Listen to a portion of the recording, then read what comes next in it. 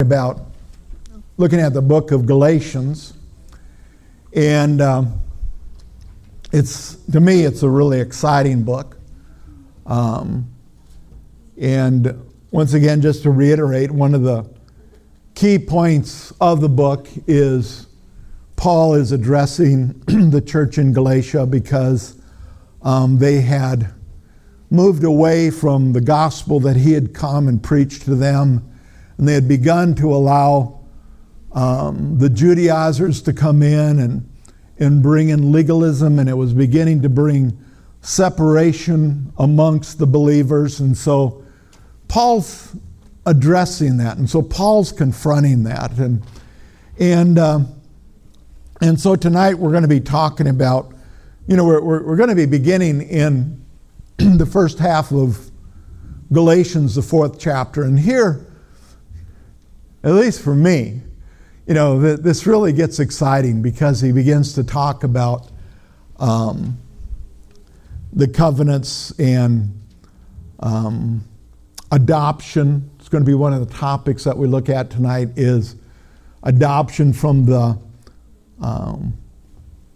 New Testament biblical point of view, and so on and so forth, and how it really applies to us. And so tonight we're going to be talking about the Abrahamic covenant. And remember, through this book, Paul is continually making the comparison between the Abrahamic covenant and the Mosaic covenant. And in Hebrews, the 7th chapter, we'll look at that a little bit. But he tells us in the 20th verse, he says that, but so much more, Jesus has become a surety of a better covenant. And so what I want us to do is, why does he refer to it as a better covenant? Because, like I've said, I'm from Minnesota. And in Minnesota, if it's better, that means it's gooder. And so we have a gooder covenant. It's better than the old covenant, or what was. And so why is that? And but when we're looking in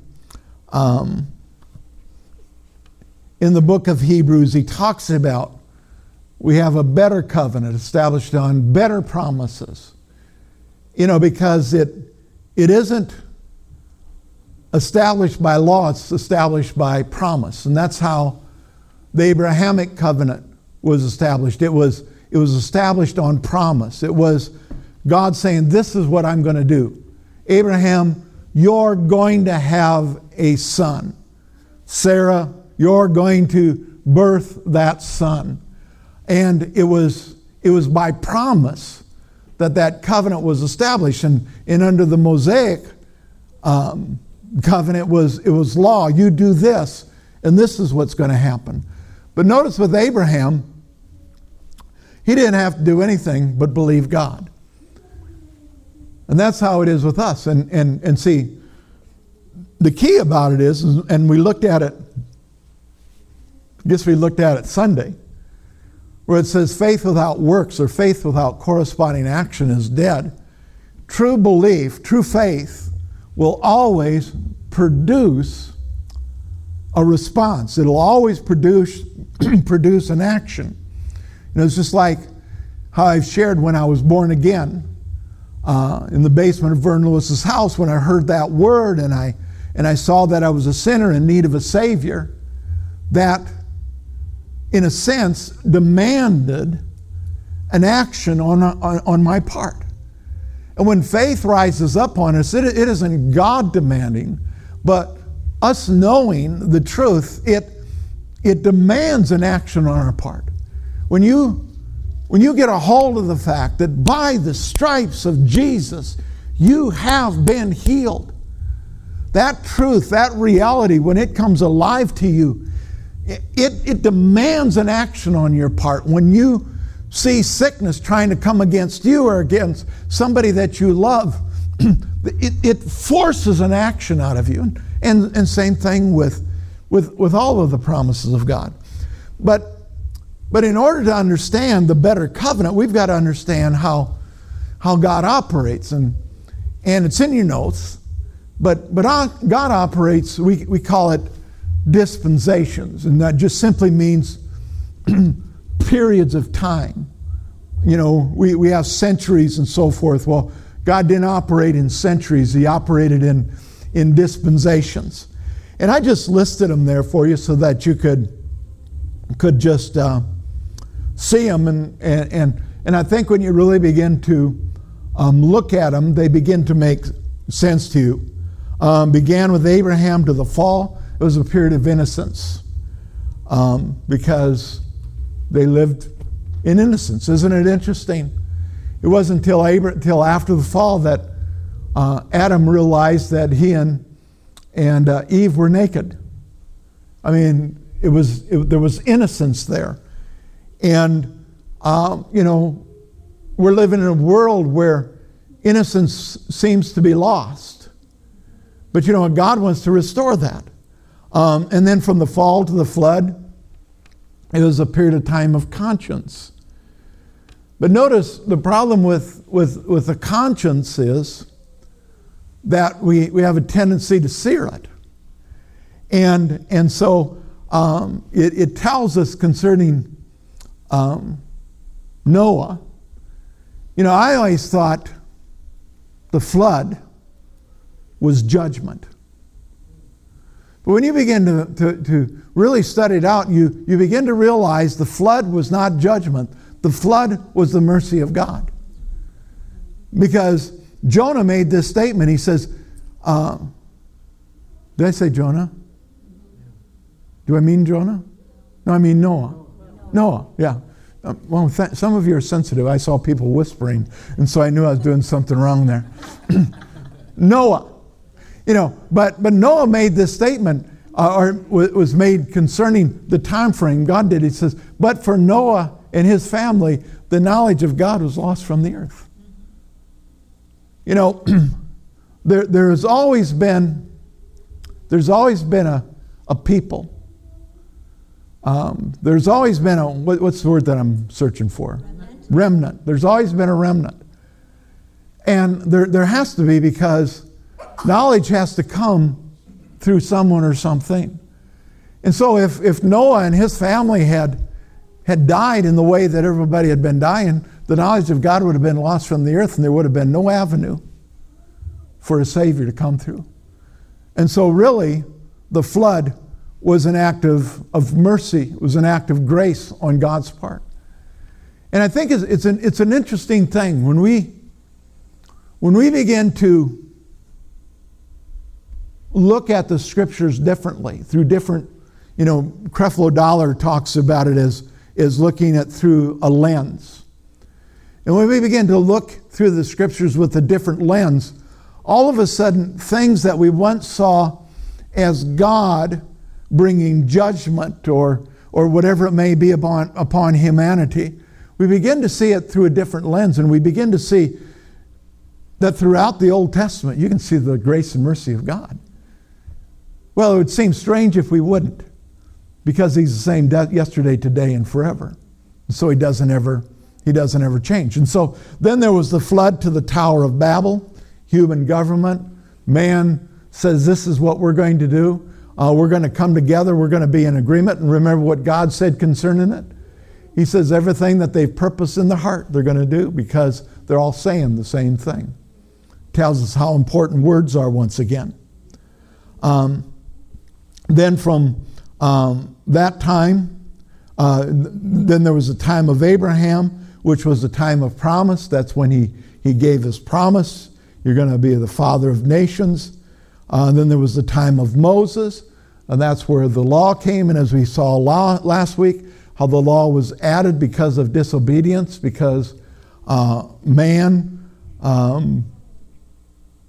couldn't adapt to the promise, wouldn't walk in the promise. And we have the same thing today. We have the promise of God that's been made available to us. I never forget, this is kind of, I don't know how biblically sound this is, but it's just an interesting thought. When we were at COC, And they had the Christian school there. And so Nicole was in this class, and everybody else in the class were boys. And they were quite interesting boys. They naturally would be. Their fathers were all preachers and missionaries. So, but anyway, they're an interesting bunch of boys. And we went to the class teachers conference with the teacher. And the teacher made this statement. She says, this is really hard for Nicole and I. Because she says, Nicole and I are really used to grace. But these boys, because of their disobedience, we have to apply so much law that there's hardly any room for grace. And I'm just thinking, if you're not experiencing it, well, we won't go there. Just think about it. Just a little thought there. God is a God of grace. Do we leave room for grace? And so then from Jesus to the present and until the rapture will be in the time of grace. Some call it the time of the Holy Spirit. It's one of the same. And the last period of time is going to be after the rapture, and that'll be during the millennial reign. And so those are kind of and 7 always seems to be a significant number, and so there's 7 different dispensations, periods of time. And so God operates differently. He operates through dispensations. But the interesting thing is in all of those periods, faith has always been the key. That's not changed.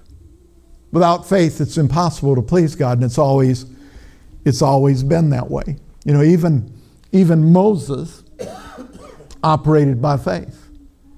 And we see this consistently throughout the scriptures. I don't know about you, but I think one of the most exciting books in the Bible is Hebrews, the 11th chapter. We always talk about it as being the chapter of the listings of the heroes of the faith and so forth.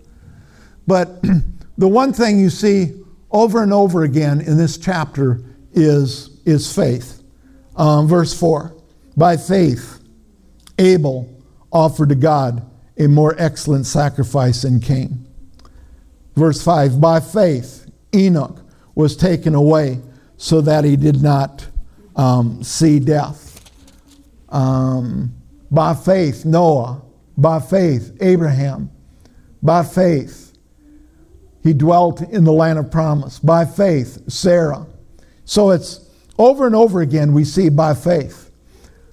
Then in verse 13 it says, these all died in faith.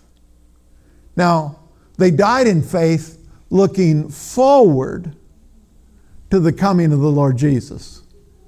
That's why when they would celebrate their feasts and so forth, there was always an empty chair that was there for the Messiah. They were to be reminded of his coming. Thank God we don't have to we are looking forward for his return. That's why the command to us now is look up. Because he's going to come in the clouds. It says in the same manner that he is taken up is in the same way that he's going to come back.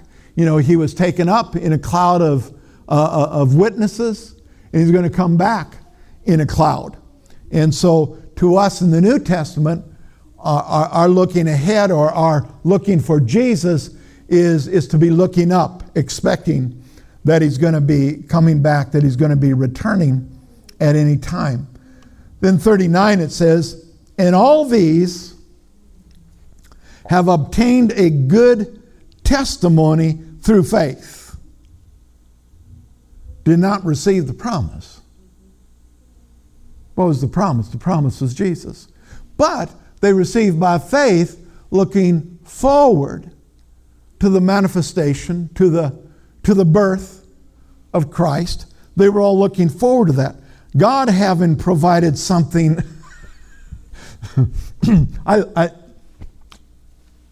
Okay, I'm selfish.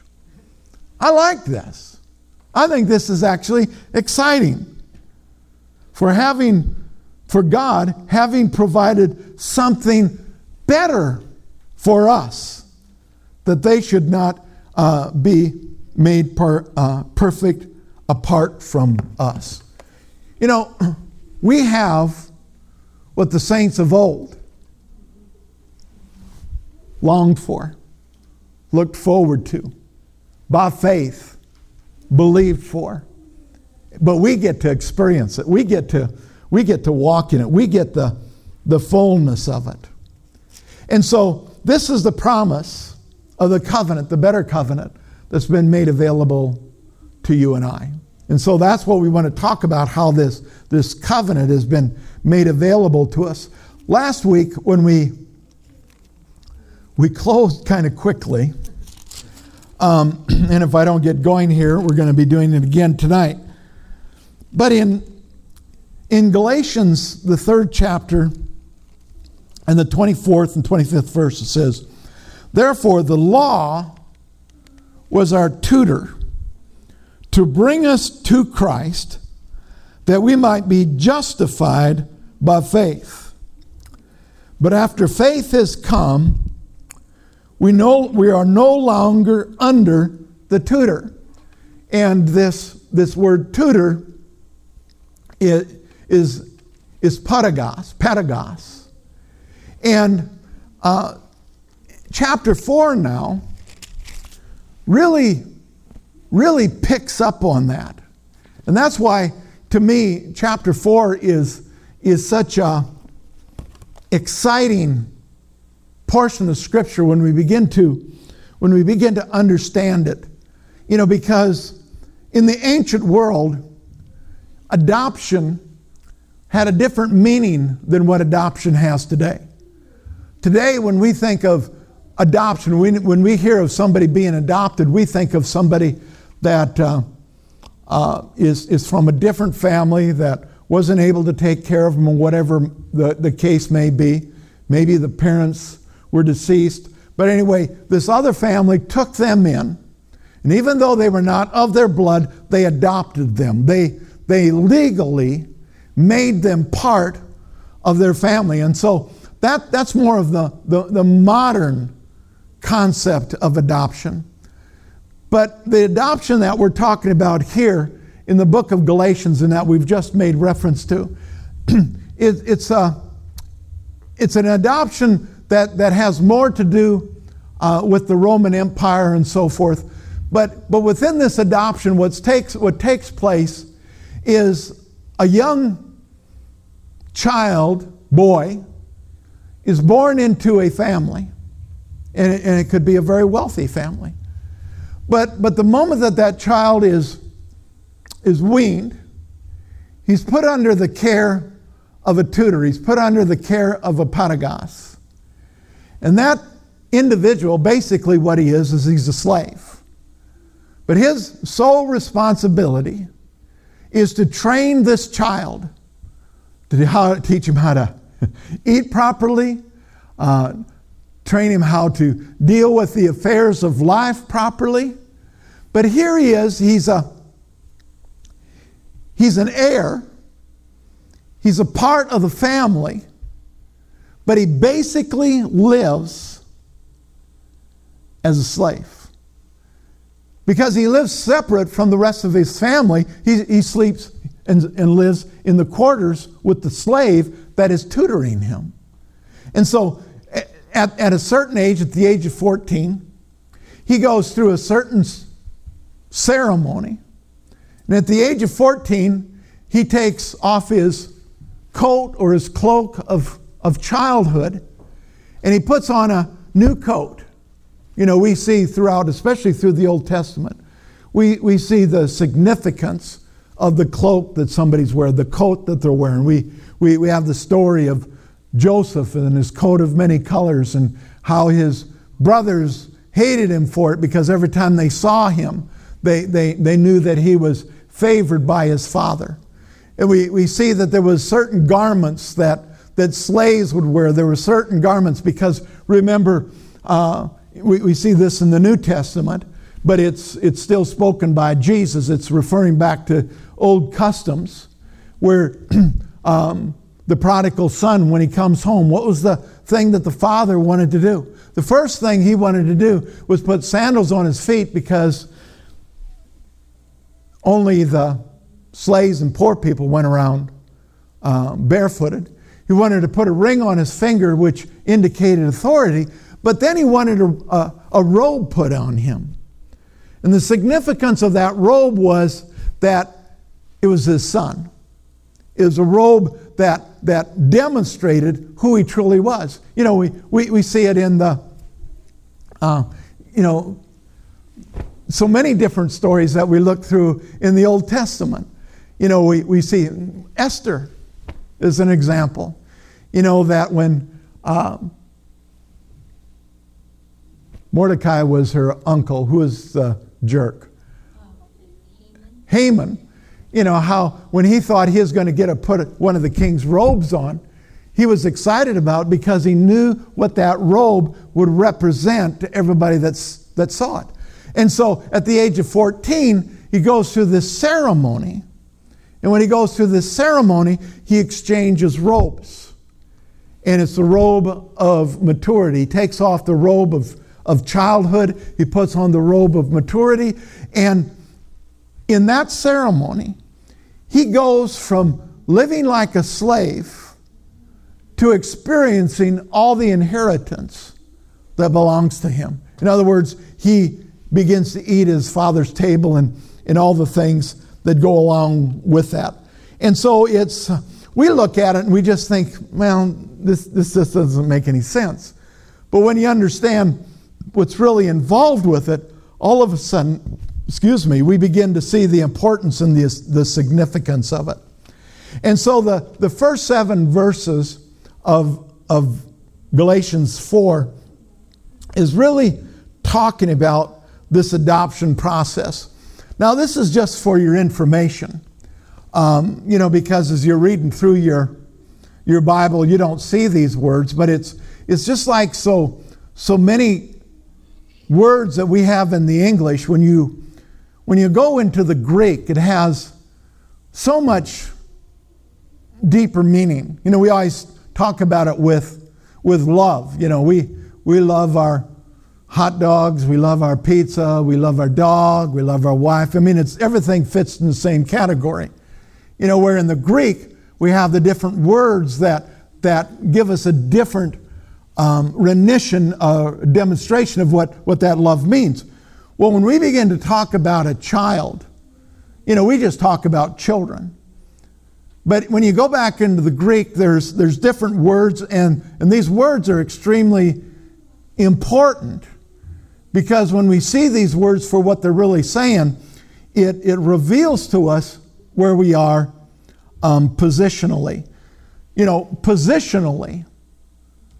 The first one I ever heard use this terminology was when I read one of the books of Watchman Nee. And he talked about how as believers, where we are positionally and where we are experientially. And he says positionally, we're seated with Christ right now in heavenly places. We are seated positionally. We are seated right now in heavenly places in Christ Jesus. Experientially, we're still here on earth. And so positionally, in Christ, we're full grown. If you could see your spirit man would be mature. Your spirit man would be full grown, because your spirit man would have all the blessings that belong to Christ. But because we don't know those truths, we haven't experienced them experientially in our walk with God, we're still growing, we're still maturing, we're still growing up. And so in the Greek, it has several different words. And this is where we are temporally. Briefos is the first word we're going to look at. And again, they're in your notes. It's talking about a newborn babe.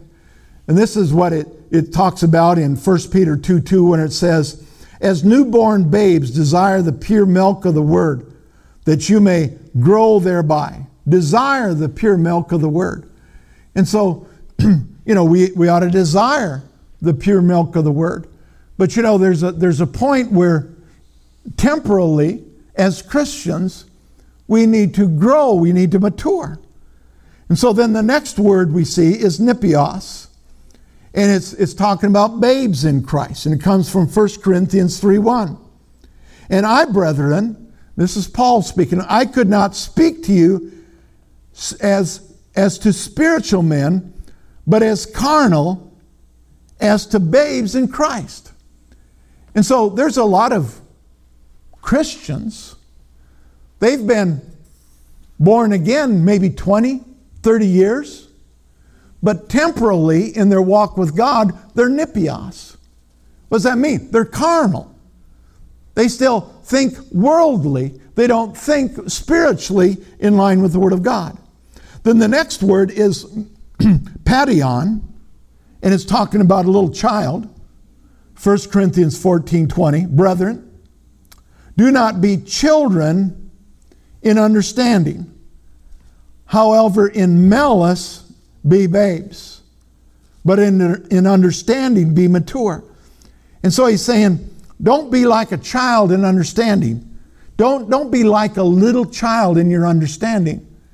I can remember when I was first saved, there was a teaching going around. It was, ignorance was bliss because you weren't going to be held accountable for what you didn't know. Well, guess what? What you don't know can't hurt you. You may not believe in gravity. It's a natural law. But if you walk off the edge of this building, whether you believe in gravity or not, you're going to hit the ground. And the same thing is in the spiritual realm. There may be things we may not be aware of. I mean, for many years, I didn't know that healing belonged to me.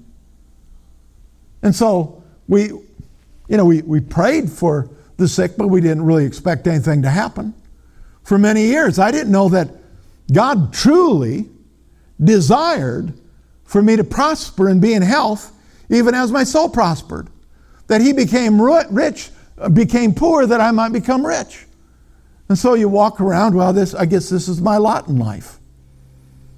No, it's your lot in life because we're ignorant to what Jesus has really promised to us in His Word. And then we have teknon. It's the Greek word for child. Therefore, be imitators of God as dear children. And it's showing more maturity. But then it says, the last one is huios. And it's talking about being fully mature. And this is out of Romans 4:14. It says, for as many as you are led by the Spirit, these are the huios. These are the sons of God. And so what I want you to see is that when the Bible is talking about us being sons of God, it's talking about us being huios. It's talking about us being mature sons of God. In other words, the pedagogos, the law, has already led us to that place of maturity so that we were able to take and put on that robe of righteousness, that we can be recognized as a mature son of God. You can't see into the spirit realm. Well, sometimes you can, maybe.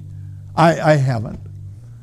But I believe that if we could see into the spirit realm, each and every one of us, because we've been born again, we would be wearing white robes of righteousness. It would represent our righteousness. And that's why I believe that when God sees us, He doesn't see us as briefos. He doesn't see us as nipios. He doesn't see us as padion. He doesn't see us as teknon. He sees us as huios. He sees us as mature sons of God. Now the key is, we need to begin to see ourselves that way. But oftentimes, we use as an excuse, well, I'm just a baby. I've only been saved now for 45 years, so I'm just a baby in the Lord yet. I'm still growing. I'm still getting. Well, even huios still learn. They still grow. It isn't that they stop growing, but we've got to begin to see ourselves as to who we are in Christ Jesus. And so the law is our patagon, our patagos. It's our instructor. It's our tutor. It's the slave to bring us to the place of maturity so that we can receive the inheritance that belongs to us. When Jesus died, he died for every man, woman, and child that has, is, or ever will live on this earth. Jesus died for them. So technically speaking, everything is available to every man, woman, and child to be a son of God, a huios of God. But the only thing that will keep somebody from entering into that place, entering into that flow, is the rejection. And that's what the Pentecost was there for, to reveal to us we need a Savior, to bring us to that place where we understand that we cannot do it in our own strength, in our own ability, that we're dependent completely on Jesus. Amen. So now let's get going into chapter 4, verse 1. And this will be quicker because, these things had to be set out there. And so in verse 4 it says, "Now I say that an heir, as long as he is a child, does not differ at all from a slave, though he is a master of all." And this word here is anipios. He says, even though he's a son, even though he's an heir, he's no different than a slave. You know what? We have a lot of believers. They see themselves as nipios. And as a result of that, they basically live as slaves because they don't recognize, they haven't experienced what Jesus has truly done for them. Let me start there again so I can flow into verse 2. Now I say that an heir, so he's talking about somebody who's already part of the family.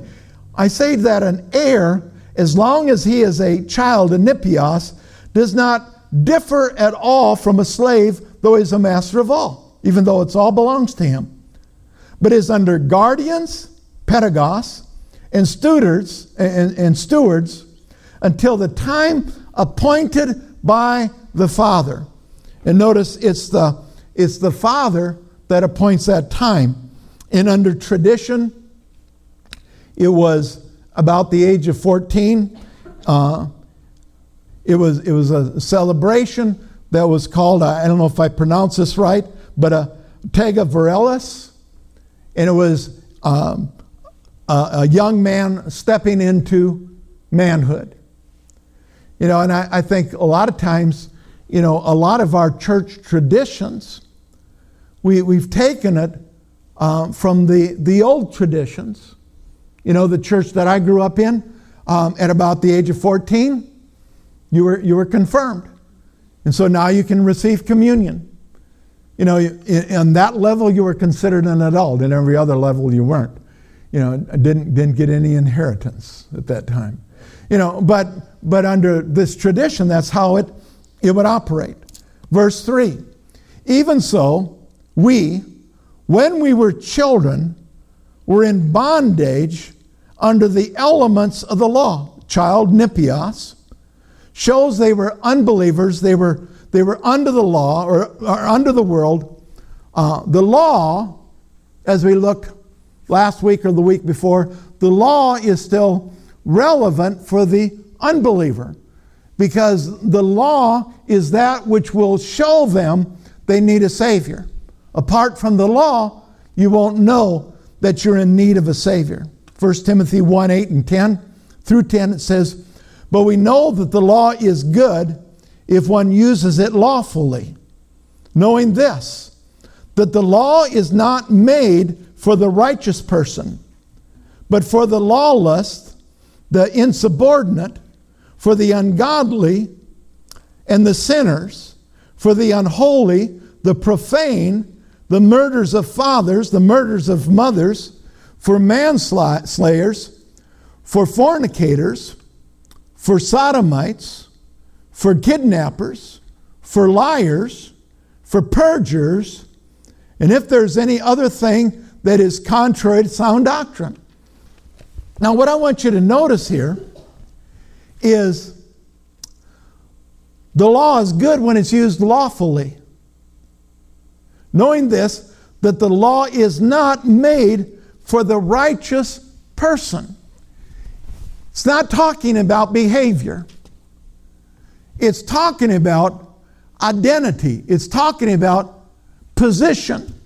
And then he goes on, and believe it or not, he's not focusing on sin. He's focusing on identity. And so he says, but for the lawless, it's describing an individual, a lawless person. It's describing a insubordinate. And we could take this and at some point in time, it would apply to us somewhere if we take it to the extreme. But it's no longer describing us, because that's what we were. I was a sinner. I was lawless. You say, well, Pastor, I still periodically break the law. But you're not lawless. Lawless means that's your lifestyle. We're talking about the murder. That's their lifestyle. That's their identity. That's who they are. We no longer identify with that. And so the law is to be used in a lawful way. And the way that it's used in a lawful way is to take us from that old identity into a new identity, which is in Christ Jesus, our Lord and Savior. Then verse 4. But when the fullness of time had come, notice, the Father set the time that the transition was to take place in the Son. But when the fullness of the time had come, God sent forth His Son, born of a woman, born under the law. Well, what's the significance of that? We talked about this last week. We're in Christ. When the fullness of time came, Christ came. When Christ came, it was made available to you and I to be in Christ, to be part of Christ. And so just as Christ, through His death, burial, and resurrection, fulfilled it all, He made it possible for us in Him. See, we're not it outside of Him. We're huios, we're mature sons of God in Christ. Outside of Him, we're totally temporal. Outside of Him, we're nipios. Outside of Him, we're brephos. Outside of Him, we're children, we're babies, we're immature. That's why we act so stupid sometimes. Hey man, it's biblical. Paul called them stupid. That's why stupid hits us periodically. Because not that we really do, but in our consciousness, we step out of Christ. And once we get out of Him, everything about us becomes foolish. But when the fullness of time had come, God sent forth His Son, born of a woman, born under the law. Jesus was under the law so that He could fulfill the law, so He could redeem us. Jesus didn't do away with the law. Jesus fulfilled the law. Jesus was the only one that was able to fulfill the law. Matthew 5:17. Jesus says, "Do not think that I came to destroy the law or the prophets. I did not come to destroy, but to fulfill." So He fulfilled the law, and when we're in Him, that law is fulfilled in our lives. Galatians 4:5. To redeem those. Why did He fulfill? Jesus didn't fulfill the law for Himself. Jesus was perfect. He didn't have to come in the first place. He chose to obey the Father, the will of the Father. He came, gave his life for you and I. He fulfilled the law. Why? To redeem those who are under the law, that we might receive the adoption of sons. Adoption in the Greek, it's a compound word. The first part of the word is huios, and the second part of the word is thesis. And huios, a son, thesis, to place. And so you combine that, to place as a son. And so in the New Testament, the meaning is we were placed as mature sons when we were born again. That's how God sees us. We may not see it that way. You know, oftentimes the problem that we have with one another and with other believers is we look at them in the natural. We look at them in the flesh. And so when we talk about them from a natural point of view rather than speaking what God sees. You see, that's what we refer to as positive confession. Especially when we speak over somebody else. We're not to call those things that be as though they be. We're to call those things that be not as though they be. And so what we speak over somebody is what God's Word says about somebody, because that's how God sees them. I don't know about you, but I'm just always amazed when you read through the Gospels, when you read through Hebrews, the 11th chapter, and when God talks about these different individuals, and he talks about them as being men and women of faith. But I've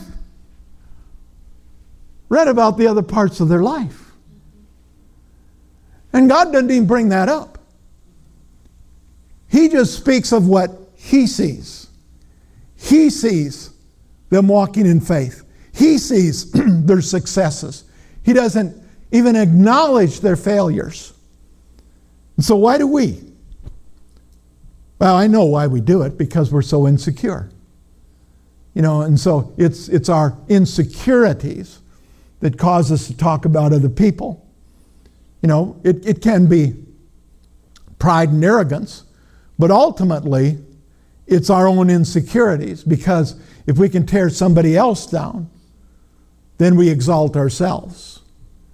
And so what we need to do is we need to see ourselves as huios, as mature sons of God. And then we can look at others differently, but we'll never be able to do that until we see ourselves differently. And so then verse 6 it says, and because you are sons. Now why is this taking place? Because we're sons, because we're huios. Because you are huios, because you are sons, God has sent forth the Spirit of His Son into your hearts, crying out, Abba, Father. And so what does that mean? That means we're clothed in the Holy Spirit. We put on Christ. We put on the Holy Spirit. We put on the robe of righteousness. And as a result of that, we have access to the Father. And you're all familiar with this, but I'm just going to reiterate it here. You know, Abba is a term of endearment. It implies intimacy. You know, the Old Testament saints, they couldn't even call God Father. Remember, they came down so hard on Jesus because Jesus called God his Father, and they were ready to stone him for it, because nobody called God Father, because that implied intimacy. And we don't have intimacy with God. But now, he says, because you are sons, huios, God has sent forth the Spirit of His Son into our hearts, crying out, Abba Father. Not just Father, Abba Father. I don't like the term because I think it oftentimes carries a tone of flippancy, and so I don't like it. But one of the definitions of Abba is daddy. So he's daddy Father. He's daddy God to you and I. But don't take that too far where you get, don't get too familiar, because he's still God. You understand? I think one of the things that's lost many times in the day that we live in is the awe of God. Not talking about terror, I'm talking about awe of God. And we don't want to lose that. So he's our daddy God, but don't sacrifice awe of God, because he's all of that to all of us. Verse 7, therefore you are no longer slaves. That's why he brings this in here. Because remember, the Patagos, what did he do? He was a slave that led, that trained up, that prepared that child to become a mature son of God. And that's what the law did for you and I. In a sense, we were slaves. We're slaves to sin. Sinners don't sin because they're bad people. Sinners sin because that's what sinners do. You think, well, that's a funny thing to say, but that's the truth. And they're enslaved to sin. I can remember as a sinner, I didn't want to. I tried with all my strength. I would blow it and I'd feel bad. I can remember as a child laying in bed at night crying because I knew that I'd hurt the heart of God. But you know what? I had no power over it. I was a slave to sin. I was a slave to peer pressure. I was a slave to what everybody else thought. But it was through Christ Jesus when I was introduced to him. And it was the law that revealed to me, that which enslaved me, revealed to me that I needed a Savior. And bless God, I'm free. It may not always look like it, but I'm free. Hallelujah. So, therefore, you are no longer a slave, but a son, and a son, then an heir of God through Christ. If you're a son, you're an heir. That means the entirety of the inheritance belongs to you. Verse 8. But then indeed, when you did not know God, you served those which by nature are not God's. But now after you have known God, or rather are known by God, how is it that you turn again to the weak, beggarly elements to which you desire again to be in bondage? What's he talking about? He's talking about the law. He's saying you were a slave to the law. And if there was anybody that understands this, it was the Jews. They were enslaved to it. If you don't believe it, go to Israel. Before we ever got to Israel, because our plane was going to land in Tel Aviv, there were all kinds of Jews, and they were in their little corner. They were enslaved to it. Didn't matter whether they were in the airport, didn't matter where they were, they had to go, I'm pointing in the wrong direction. It had to be the right direction, had to be at the right time. They did it. You get to Jerusalem, and it's an awesome place, but you go to the Wailing Wall, and they're wailing all over the place, sticking their little notes, and they think, and I'm not making fun of it. But I'm telling you, they're enslaved. We stayed in the Jerusalem Hotel. In the Jerusalem Hotel on Sunday or Saturdays, you don't have to push the button. You speak it, and it will automatically take you to the floor that you want to go to. Because if you push the button, that would be works. On the Sabbath, we had a meeting at this hotel at the Dead Sea. And so this Jewish rabbi spoke to us that day. I mean, first they had this woman share that how she spends her Fridays in preparation for the Sabbath. She spends the entire day Friday cleaning the house to make sure it's totally clean, making sure that all the food is prepared, and it's cutlets and stuff, because you can't cook. Cook would be work on the Sabbath, so you don't do anything on the Sabbath. And so then the rabbi got up to speak, and he could not use a microphone. We're in a room of a couple thousand people, and so he's out amongst the tables, and he's just talking and yelling. We were very fortunate. We were in the next table right next to him, so I was able to hear everything that he had to say. But you know what? Couldn't use the sound system, because that would be works. Slavery. And he's saying, you've been set free from this. Why do you want to place yourself back under this bondage once again? I didn't say it. Paul said it. He called it bondage.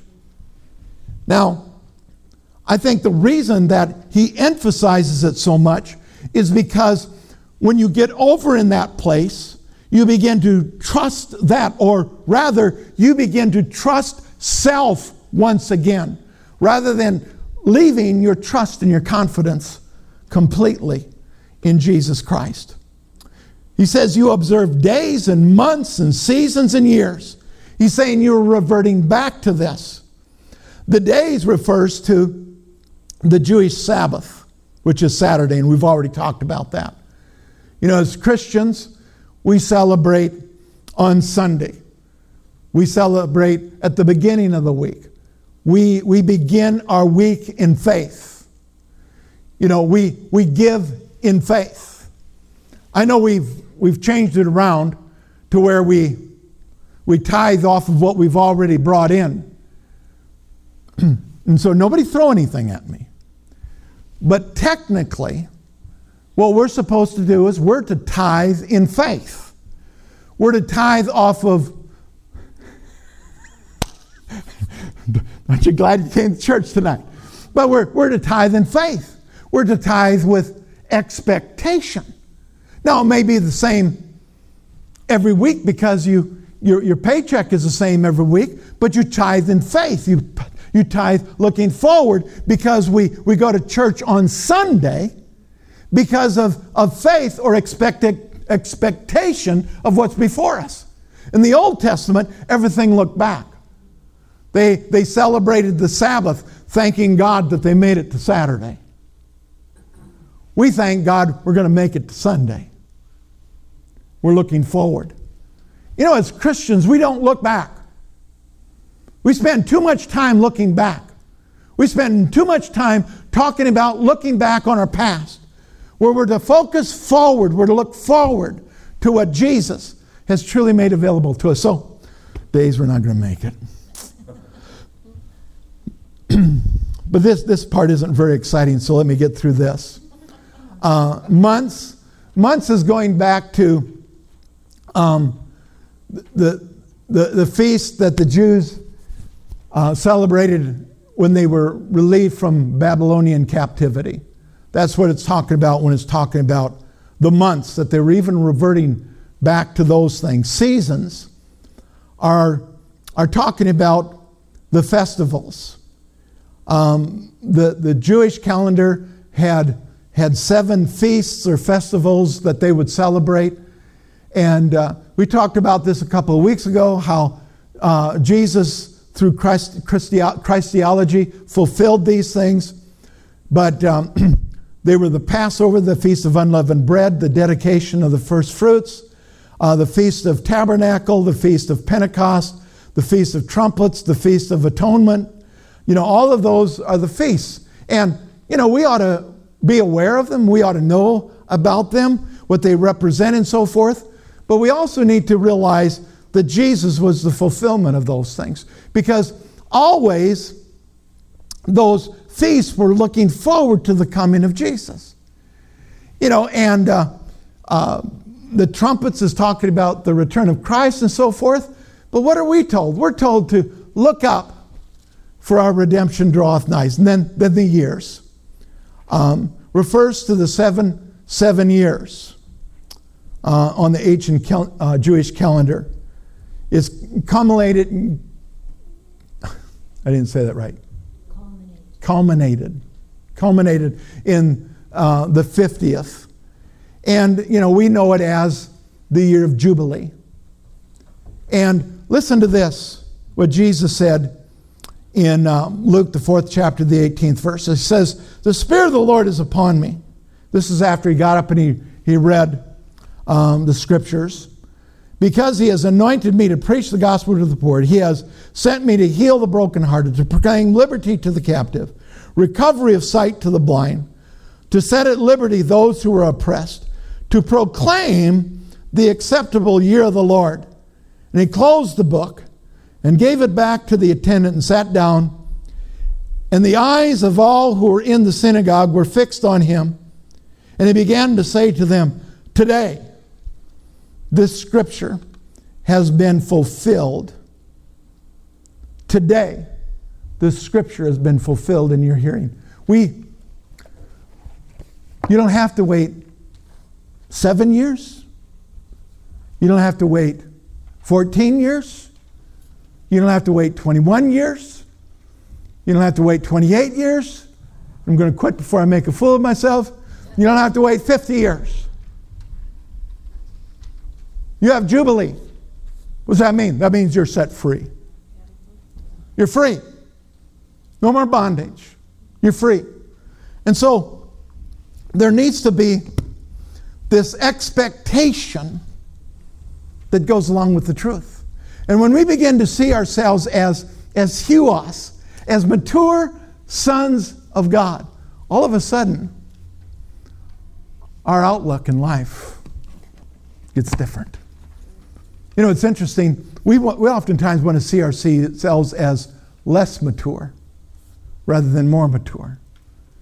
But I remember when Isaac was little, we went to the lake. We were on vacation. He was just a little guy. And he wanted to go out on the dock. And we said, Isaac, you're too little to go on the dock. And he wanted to do something else. And we said, Isaac, you're too little to do that. And he stepped over on the grass and he says, but I'm big enough to step on the grass. See, he wanted to extend his limits. Oftentimes what we want to do is we want to apply limits because those limits can be our excuse. Let's get rid of the excuses.